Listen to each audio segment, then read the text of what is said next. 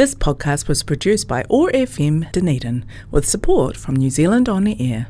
Otago Access Radio, in partnership with Otago Polytech, brings you Blowing Bubbles. Blowing Bubbles brings you positive conversations with people in their bubbles around the world. How are people living their bubble lives? Working from home, keeping kids entertained, and staying connected and getting exercise. And how are these things presenting us with the opportunities to find new ways of living?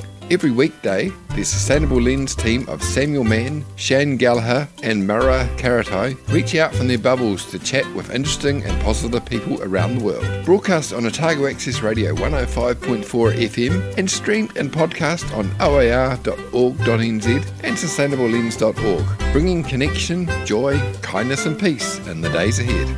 Welcome to Blowing Bubbles, our daily show connecting bubbles around the world. I'm sitting in my office at home looking out at the trees, safe in my bubble. And in front of me on the computer, I've got four people. I've got Shane Montague Gallagher, Mawera Karatai, and we're joined today by Steve Henry. Welcome, everyone. Hi. Welcome, Steve. G'day, how are you today? Tell us about your bubble, Steve. Where are you? I'm in the northern end of the South Island. You can see behind me Tapu Bay, Kaiteri, Motueka, Nelson area. And so I'm here in a co-house where I live with my partner and two sons and also another couple, Dave and Kerry. So we share a property here. So that we've got 6 in our bubble, plus our dog Yoda. For people that don't know Kaiteri, where is it? What is it? It's a part of it's in Tasman Bay. So it's you can see behind me, it's very sparsely populated and beautiful natural setting. And it's sort of on the eastern shores of the Kahurangi range behind me. Wharepapa, which is Mount Arthur, is the dominant mountain, and it's on separation point granite, so you get this beautiful golden sands when the rock breaks up. And you say you're in a co-house? Yeah, that's right. What's that about? Well, it's about a desire to not fall into the greatest trap of being old, which is loneliness. Really, we're very clear that. Living cooperatively is a better way to go, and it's taken us a long time to get here, but we finally got there into a sort of flatting for grown-ups. So yeah, the co-house has 3 living spaces in it, which are quite independent, and it will have 3 families in it when it's completed, but at the moment it's only got 2. We're still building the other one. And a boat. Yes, you're indeed. Claiming to be in your bubble. Yeah, we have a boat which is not quite in view here, but it's over the other little hill. Yeah, and it's in the bubble. Haven't been out on it yet. I thought the Coast Guard's advising not to go out right now, and I thought I'd wait for a couple of weeks and just see the lay of the land. But we've definitely got a boat in the bubble, which is good because the marina's closed in Nelson, so you can't go and get your boat. But fortunately, ours is sitting on a mooring, so it's available. So feeling very lucky. We all work from home. My wife Ellie's a nurse manager, so she's got a whole lot of people in her care, but she's got other staff who do the hands-on stuff, and she manages about 180 people. I work as an educator for people doing qualifications by experience, mostly at graduate level, so I can do that from home, did beforehand. Dave's a builder, and Kerry, our other colleague, other co-house dweller, she's a communications geek, so she does freelance communication and teaches creative writing at the local Polytech. And one of my sons is home from uni, and another one's studying Japanese language. So yeah, and being a slave. So that's kind of how we roll. And how are you doing, Shane? Pretty good. We've got 4 adults here in the house. We're up in Serpentine Avenue, which is in central Dunedin. But luckily, our house at the end of the park, Jubilee Park, and it's It's at the end of our town belt, which makes it really there's lots of wildlife. So we've suddenly seen a whole lot of birds come into our garden, which we've never really seen before, when the traffic went away. So when all the cars went away, we suddenly saw, we've got now, there are trees and 2 pairs of bellbirds come visit the garden on a regular basis. Waka wakas are coming in as well, which we haven't really seen that many before. I mean, you can hear a roo, which is the local owl. And it's quite incredible how quickly wildlife suddenly pop back into, just us, our garden. It's the end of the town belt. And my son Connor is an essential worker, so he's still working out producing chicken feed for the country's chickens, and but he has to have a pass to get past the police, to make sure that he's actually legitimately going out to work. And my wife and our flatmate Nora, wife Elizabeth and flatmate Nora, they're both just kind of relaxing and kind of doing bits and pieces and just hanging out, really. So doing a lot of cleaning. We're sitting doing lots of cleaning because so that's good. Yeah, but we're all good. And Mawira? We are here in Whakatane. We just moved house the weekend before the one just been.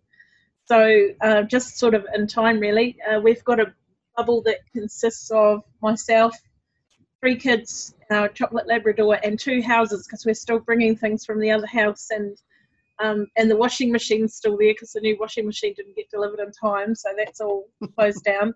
So we're driving over to the other house, which is only 1 kilometre away, to do washing and pick things up. But it's neat, sort of getting to know a new neighbourhood and listening to the sound of birds, and it's nice.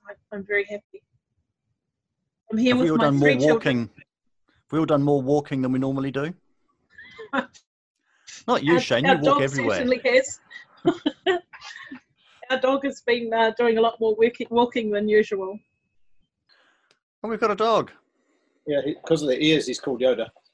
The wise one. There is no try. It's the Yoda.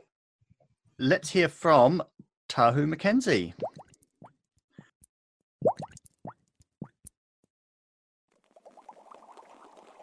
Bubble sprite of the forest of Orokonui, Dunedin's favourite goddess, Tahu Mackenzie.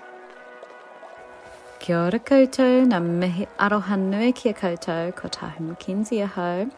So exciting to have this time with you all, and I hope that you're having the most wonderful day in your beautiful beloved bubbles.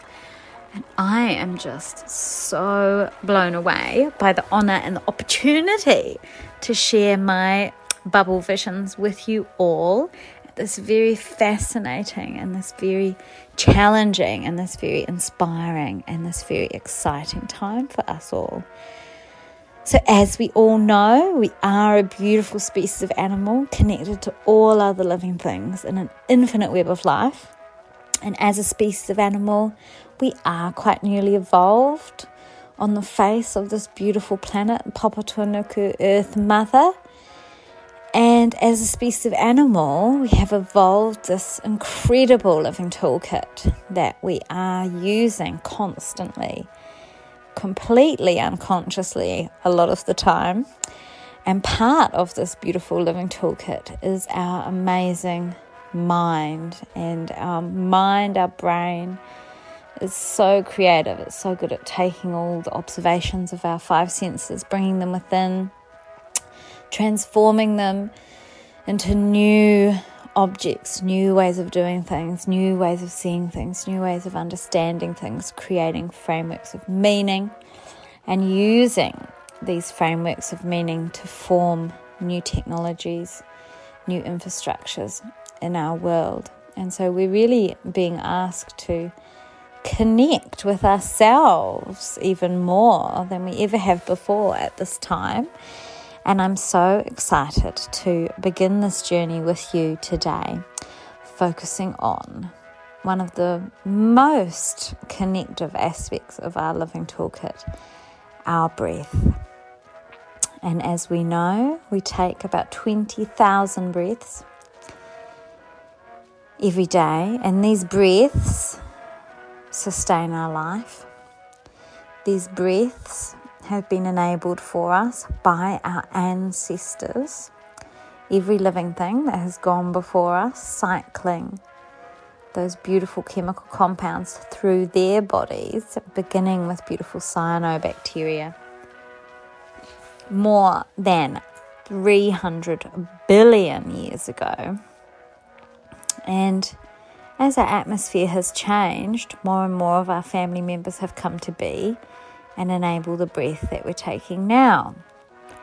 And of course, every breath that we're taking now is not entirely under our conscious control, but the more we offer our consciousness the opportunity to connect with that breath, the more we can connect with ourselves and calm ourselves, calm our mind, calm our body, and give ourselves a sense of that infinite connection, which is such a gift. And as we take deeper and deeper breaths, slowing our inhale and exhale, and our body starts to calm, our mind starts to calm, we remember who we are, we remember where we are in this beautiful paradise, connected to all life, and we remember how, for billions of years, we have survived, and we have changed, and we have adapted. And we will do this again, and we are doing this again. So even in the midst of all this change and all this learning and all this transformation, we will triumph. And so for my bubble vision today, I just really want to start with our breath. Tihe mauri ora, stepping up, the chance to speak, the chance to share in the life force that moves us all. And really encourage you all to head out into your beautiful backyard bubbles. Take some deep breaths. Remember who you are in that infinite web of life. And breathe easy. Feel safe. Feel at home. Feel yourself again. Everybody at one with the forest? Yes. Fantastic. One. How are you getting exercise? Bike riding. Walking Yeah. and running. I've been doing a lot of gardening, which is unusual for me, but yeah, Shane Gallagher doing gardening? I know. Unbelievable. I know the miracles will never cease. What else is going to happen?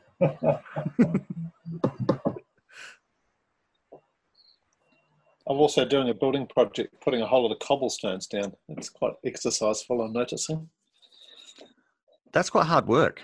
It is hard work, especially when you're not used to bending and kneeling on hard surfaces. When you're like these builders, that's pretty physical business.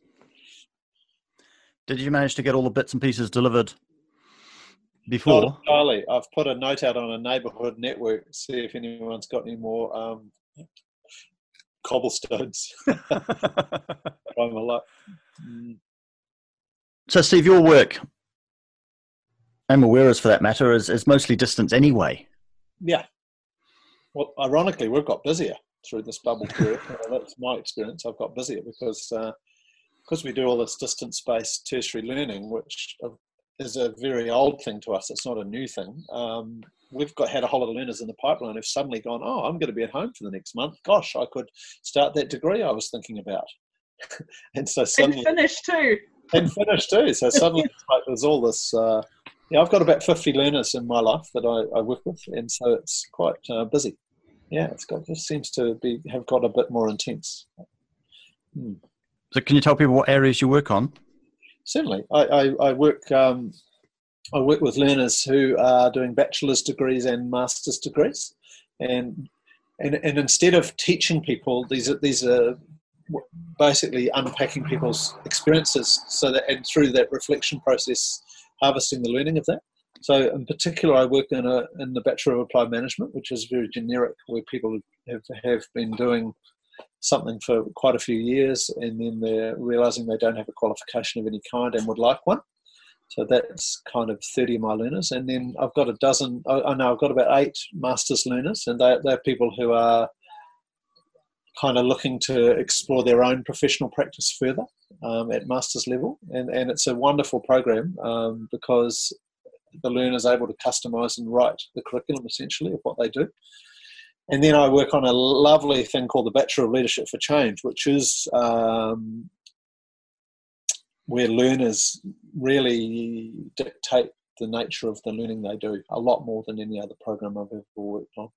And in terms of, it would be in the top 1% of New Zealand degree level programs for flexibility of what learners are able to do. So it's very much negotiating with learners how and what they want to lead and where they wish to make that change, and then having a big deep dive around their profession and around their personal capabilities. So it's really wonderful. Love it. Definitely worth getting into bed in the morning for. Learners across all of those are about making impact in their communities and businesses and personally. Are they still managing to do that? I think what's happening is it's highlighting for people that some of the change that they want to make is coming quicker than they thought.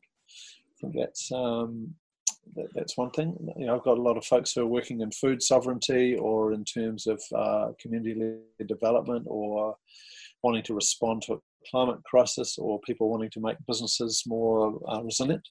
So it's very much those folks are going, crikey, this is real.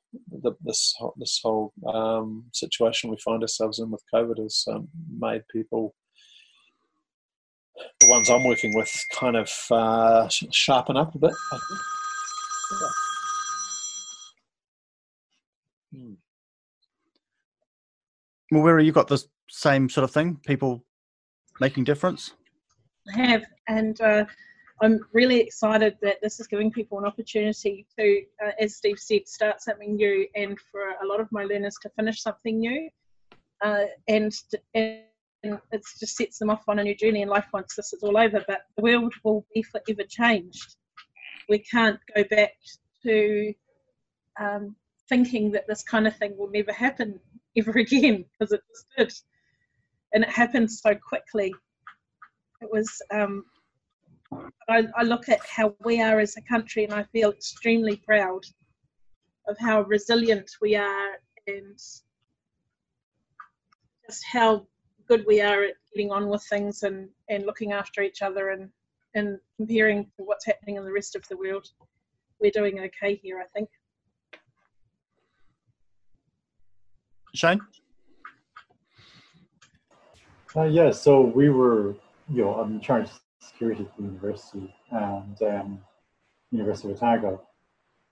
We were just crazy busy because we kind of knew this was coming up. We knew, when it was going to happen, but we knew what was going to happen. So we were having to prepare the university for that. And that involved a lot of thinking around how do we manage, like, for instance, our animals, how do we manage our freezer stocks, because we have a lot of samples that are invaluable. You literally can't put a value on, like, medical there's medical samples, there's samples from Antarctica, there's samples from from experiments that are kept in freezers and kept in special conditions that we monitor.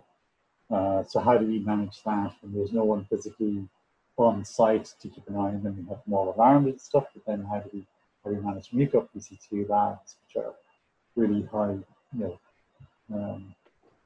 kind of dangerous spaces that need to be managed and monitored, and then how do we manage just monitor the actual space themselves? And then we also had staffing issues because a lot of our staff are a little bit older, like they're kind of SWAT security staff, they're a little bit older, and some of them had underlying conditions, so we lost about a third of our staff just overnight. So then how do we manage that just on a human level, and how do we manage all the staff?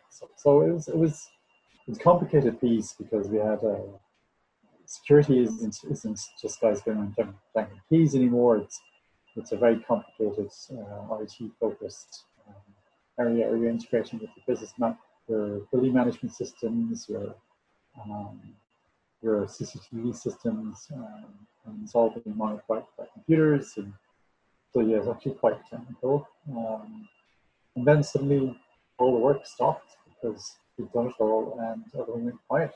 And it's just, then you get the bouts of the burst of having to do something really quickly and then stopping. So in a strange space, yeah, it's good. Are there things that are time dependent analysis that has to be like done and that's carrying on somehow? Yeah, so there's still animals need to be fed, things need to be checked on a regular basis. So we need to be monitoring that, ourselves as well as having computers do it. So it means that the staff are like going around the campus physically checking buildings as well as doing it remotely. So I sit back here.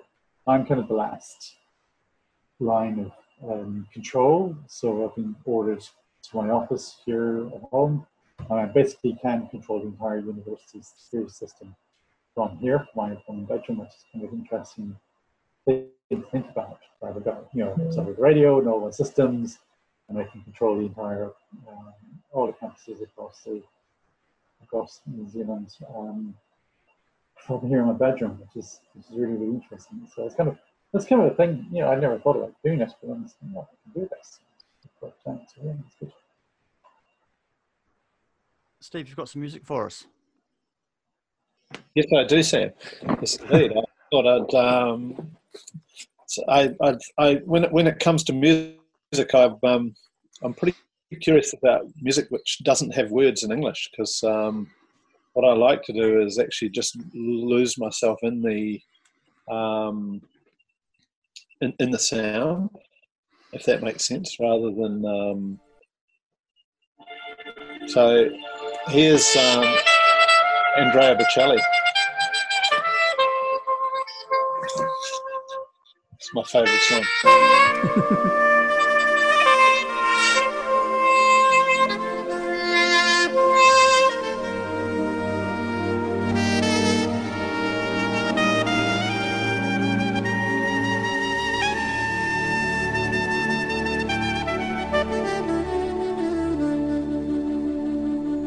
Sai perché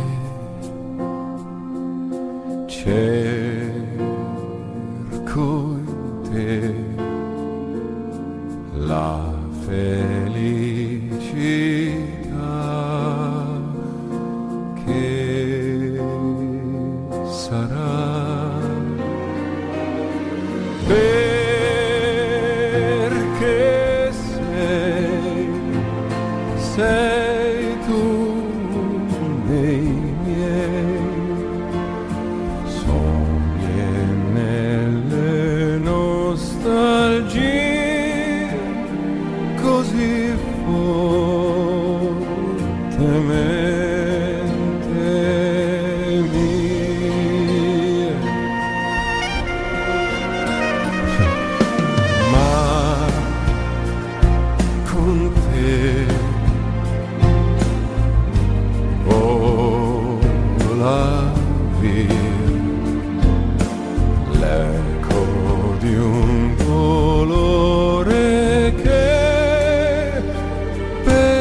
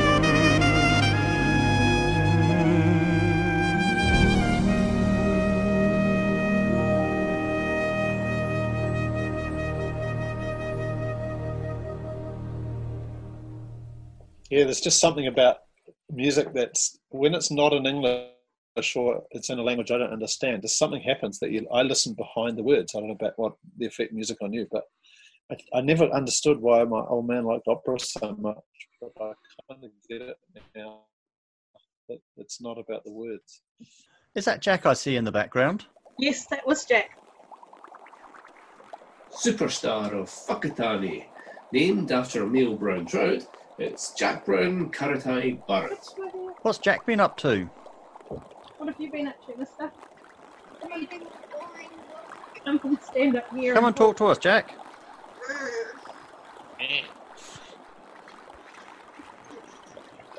What have you been up to, Jack? Hi. Hello. What have you been up to?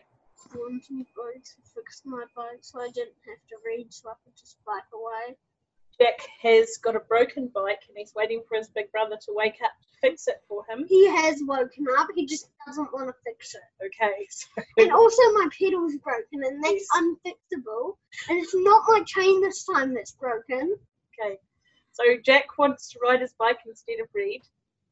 So Yeah. he's feeling very annoyed with the world today. But what have you been up to that's positive these holidays so far?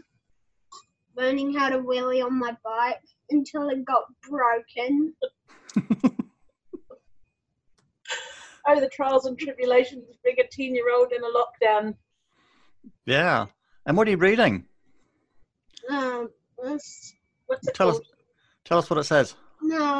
Diary of a Pirate. My teacher made me read it, along with 4 other books. Is it any good? Uh, What do you like about it?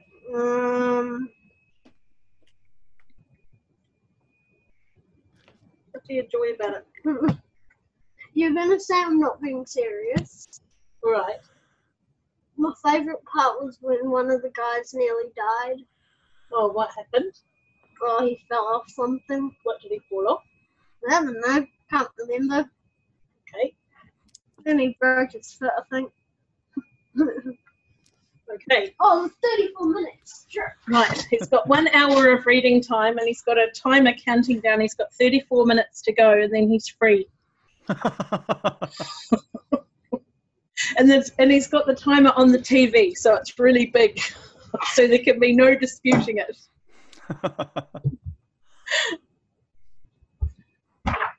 Steve, have you still got people studying at your house? Yes, indeed. I have a son who's a full-time student at the University of Otago, and he is studying psychology and behavioural sports science. So he's online and cranking through his labs and doing all that sort of stuff. And my other son, Charlie, is studying Japanese language, and he's using Coursera, which is an open source platform, to do that learning right now. And yeah, so that's and I'm studying too. I'm studying a doctorate in professional practice myself, as I know Mawera is. So yes, there's a lot of study going on in our house right now. It's a great time for it, actually. Yeah. Let's listen to Liesl Mitchell.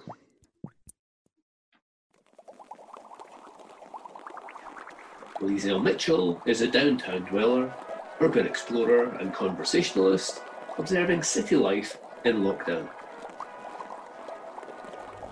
Hi there, everyone out there in Bubble Land.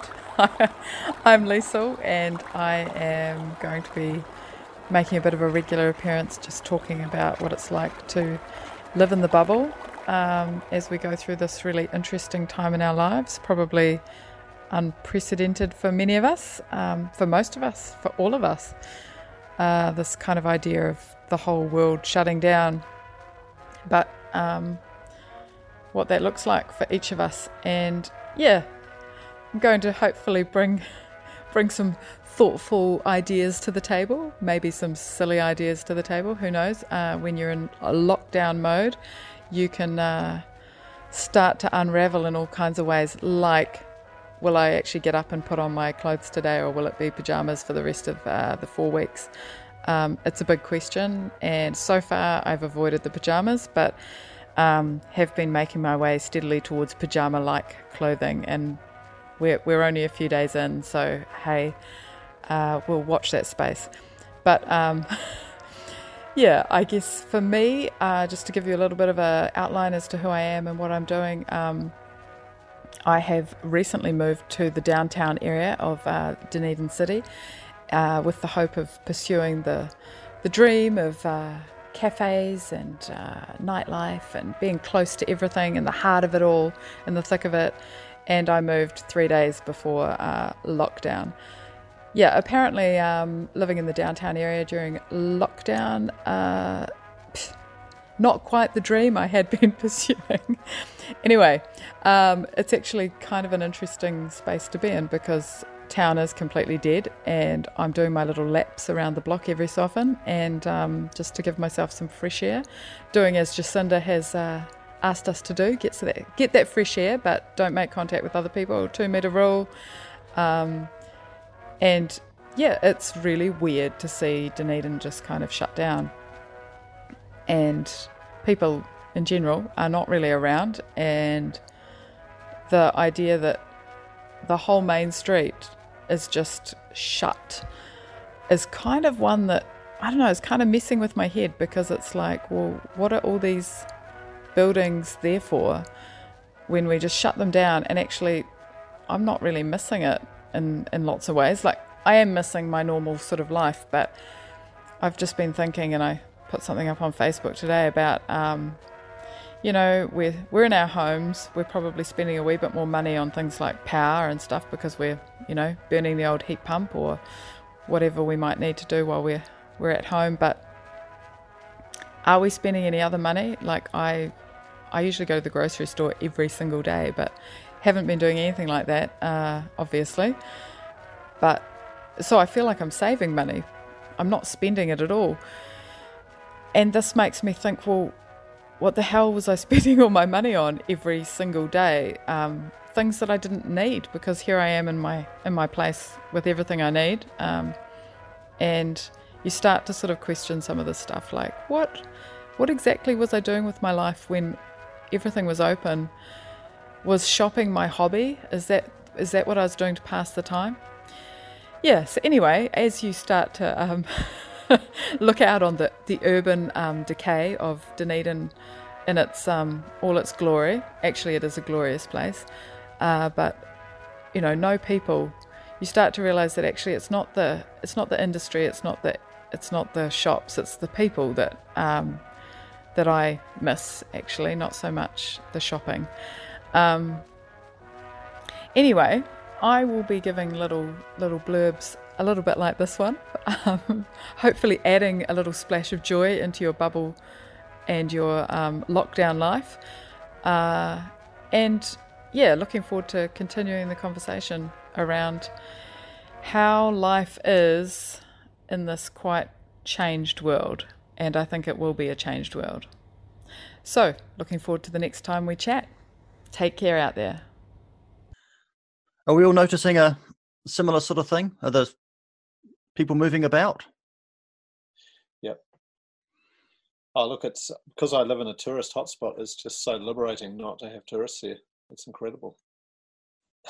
It's like New Zealand 30 years ago, quite frankly. It's just beautiful and quiet, and makes me realise how much over tourism there is, actually.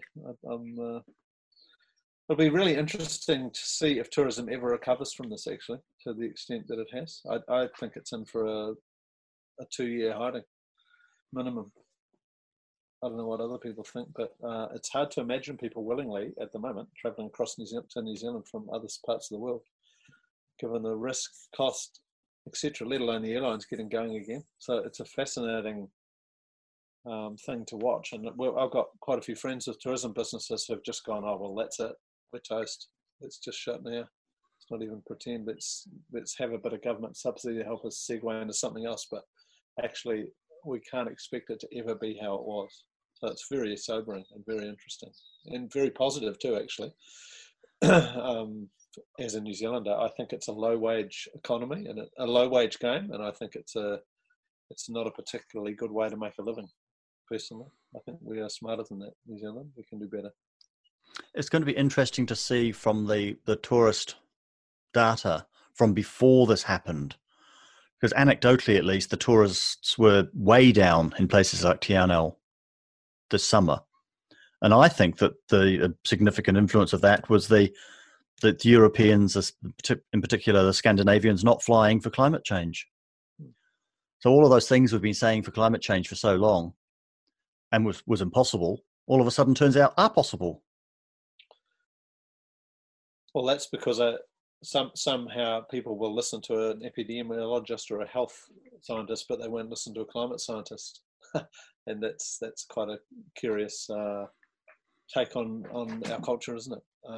If it's not in your face enough, it's not real. So yeah, I don't think humans, the way we've been running our culture, and I'm hopeful for a major reset here. Personally, I hope the price of property devalues 40%. I hope we end up with a universal basic income.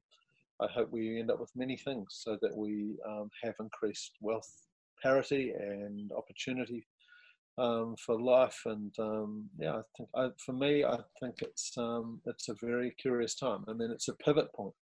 I mean, people talk about the Great Depression or the Great Wars. I think this is a whole paradigm shift, and I think this is the death of neoliberalism as far as I'm concerned. This is where we've really seen who matter right now, and sports people do not. Highly paid professional sports athletes don't earn a cent, and rightly so, actually. Why would we pay that much money for people to play those games when people are hungry and don't have adequate housing or unaffordable housing? For me, that's just ludicrous. So I think this is a massive reality wake up, and I like it. Very grateful to have an inspiring leader in Jacinda Ardern at the helm, rather than a muppet who's not able to make bold decisions and be willing to be kind. So I think there's trajectories in other countries which are not pretty.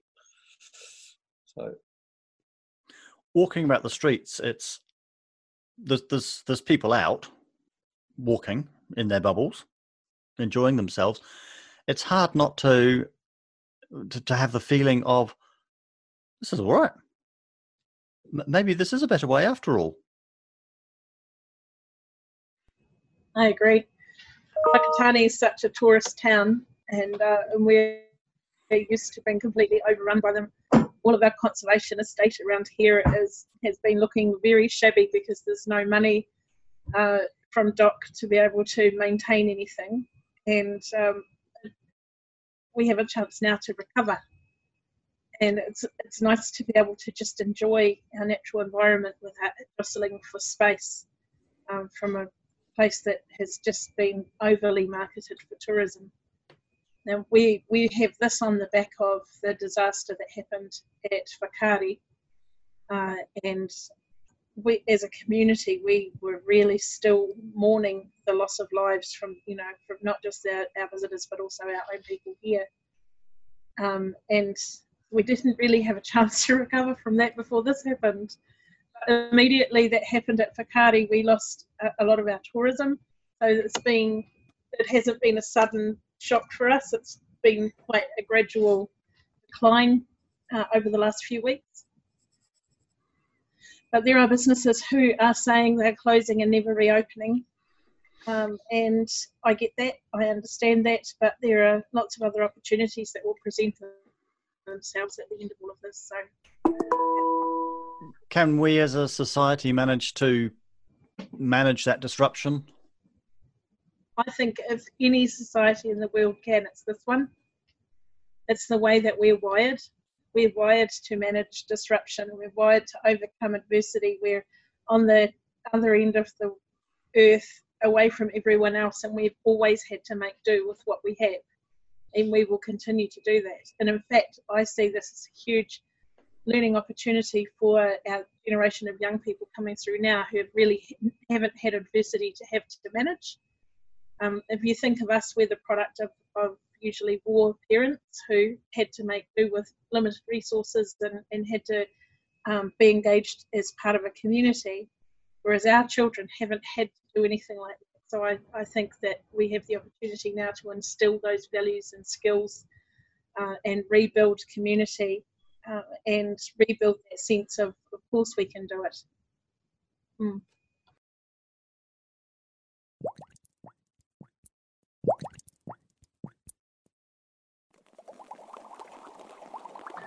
Rahui Images by Andy Thompson, providing us with daily inspiration through the camera lens.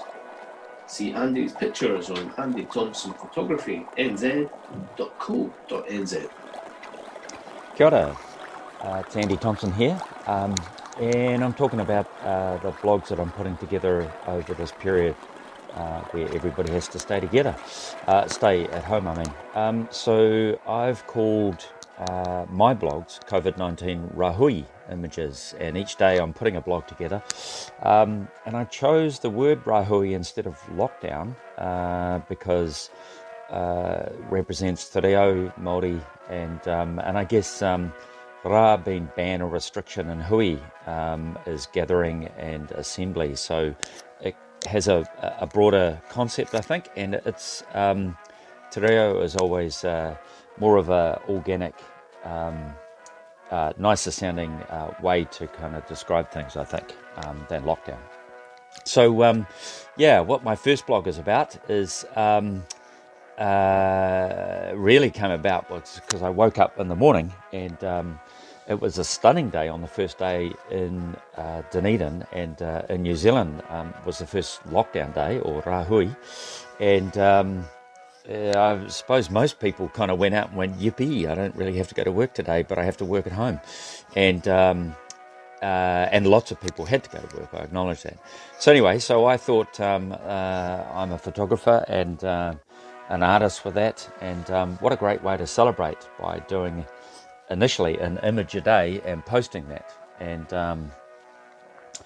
then it got a little bit bigger, and I decided to do an image on my photographic site, my personal Facebook site, and then I started doing the blogs. And I thought I would write about the journey, and each blog that I put out, I'm doing a photographic tip to help people understand photography and also maybe get some ideas on what they can do. So to share the knowledge is what I'm actually really, or the reason that I'm doing the blogs.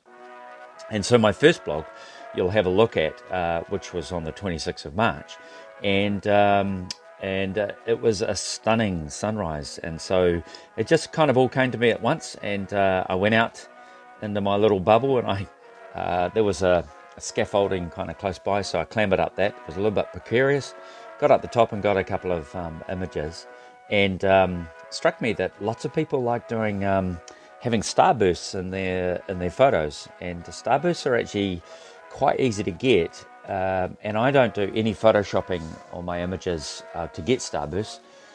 Mainly it's about, my hot tip is it's what equipment that you choose and your settings and understanding what that is. So the blade configuration within your lens is the key thing to getting really good starbursts, and some lenses are better than others. And so the more blades that you have in there will be the more starbursts you'll get out of your lens.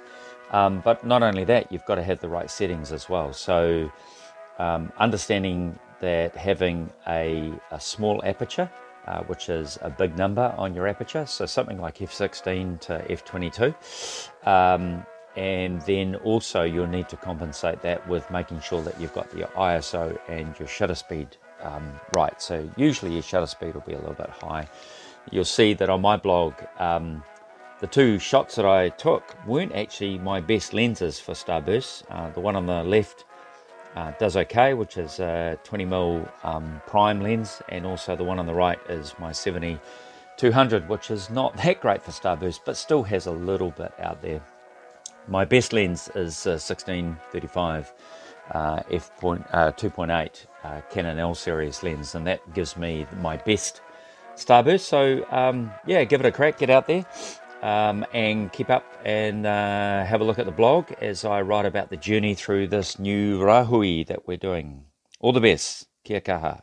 We'll put a link to Andy's pictures on our Facebook page, and the link to Andy's blog. Can you see the sunrise from where you are? Anyone? Not right now. No, definitely not. Steve, you look like you're sitting in a place that you can see sunrises. Yeah, with a short walk I can, and I watched it rise over the sea this morning. It was quite something. Yeah, beautiful thing. I mean, I think the big thing we have to do is learn to share. I just don't think we've done that very well in the last couple of generations. And the fact that I live in a house, and one of the primary motives is that we can afford it, because otherwise it would cost just too much. So having multiple families work out how you could share a house, to me, is much better use of resources than having a big one each, which are too big, crazy big. So yeah, I love the light on the water and how it changes, and the light. We're just so blessed with beautiful changing light in this country. Outrageous. So, Steve, some questions to end with. You've had some of these before when we're on Sustainable Lens, but we'll ask them again anyway. What's the biggest success you've had in the last couple of years? Successfully easing 2 high-functioning autistic sons into adulthood. What's your superpower? What's got you into the mansion of people doing good for the world? My ability to herd cats and change cultures within groups of people for good. I think that's my power. Do you consider yourself to be an activist? Absolutely. I'm activating change within the tertiary education sectors where I'm choosing to focus that, and we sure are activating a storm. Are you able to do that from inside a bubble? Yeah, very much. It's yep, no problem with that one. And what's motivating you? What's getting you out of bed in the morning? I think the opportunity we have here is really unique. I mean, we have the world's attention all of a sudden around disruption in a way that has, and the ability to take our poorly designed industrialized systems and design them for regeneration, essentially. And that's a beautiful thing to be a part of. And so I'm doing an awful lot of writing at the moment and creating about that. I haven't published much of it yet, but it's coming. And I'm articulating my thoughts. I'm reading, the likes of people like Charles Eisenstein, who are writing beautiful work at the moment around the opportunity we find ourselves in, as well as the dilemma. Yeah, I think it's a pivotal time. And it's a unique time. I mean, imagine, how often does tourism get halted? How often do flights how often do borders get shut? And all these things. It's a fascinating case study as to what's going to happen to New Zealand.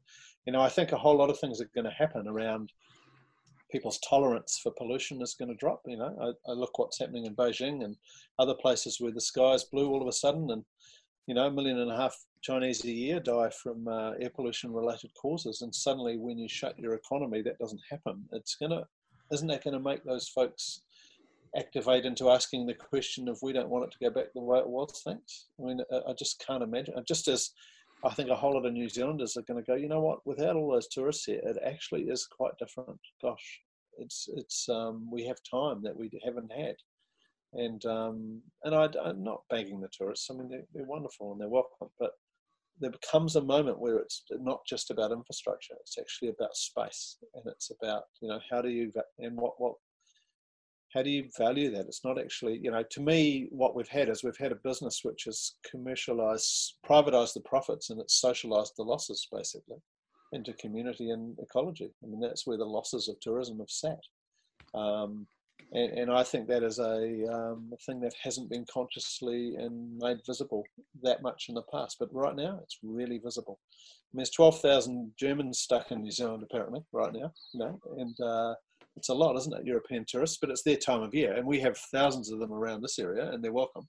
But we know people who've taken them into their homes and have put them in their bubbles and adopted them, and it's great. But suddenly when you realise there's that many, it's like, wow, that's an awful lot of people that we are catering for. And do we want, it's kind of just grown up on us. Do we want to have this happen? We've never actually been in the position to ask this question. And I think that question's coming. Do we actually want? And this growth mindset, I think it's not necessarily the right way to go, because in a finite setting that we're in, it just comes a moment where it doesn't work. So I do think I'm very delighted that several governments around the world, including ours, are really looking hard at wellbeing as a measure of success and budgeting for that success and planning for it. So I'm very optimistic that good will come from this. What challenge are you looking forward to in the next couple of years?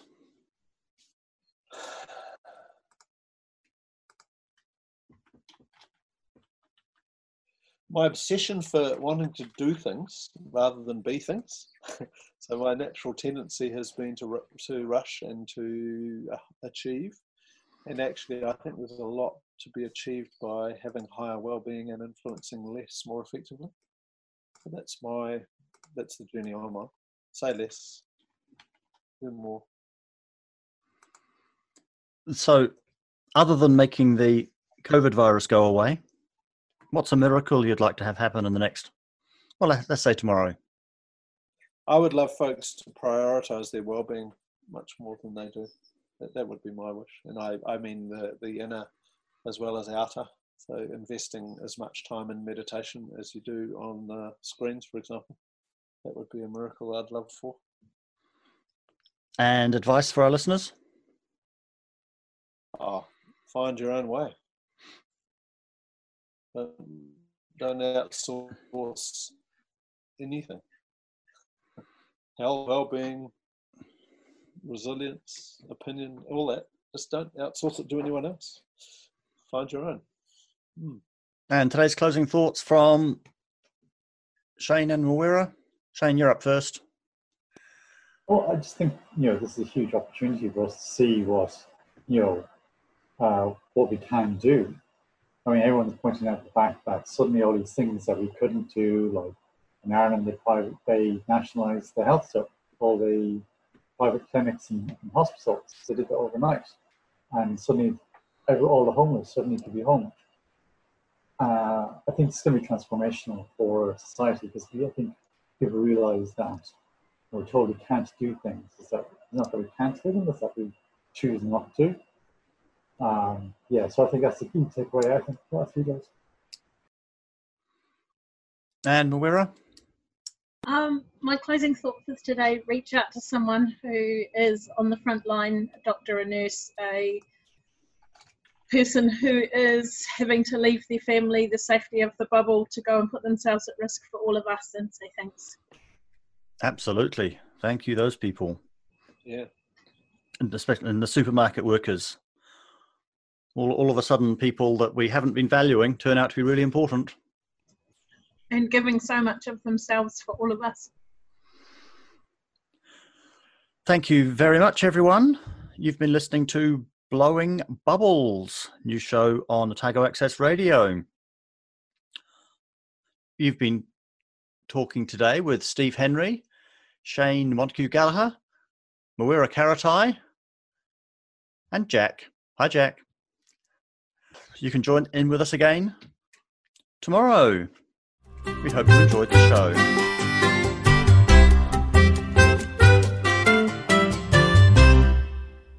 This podcast was produced by OAR FM Dunedin with support from New Zealand On the Air.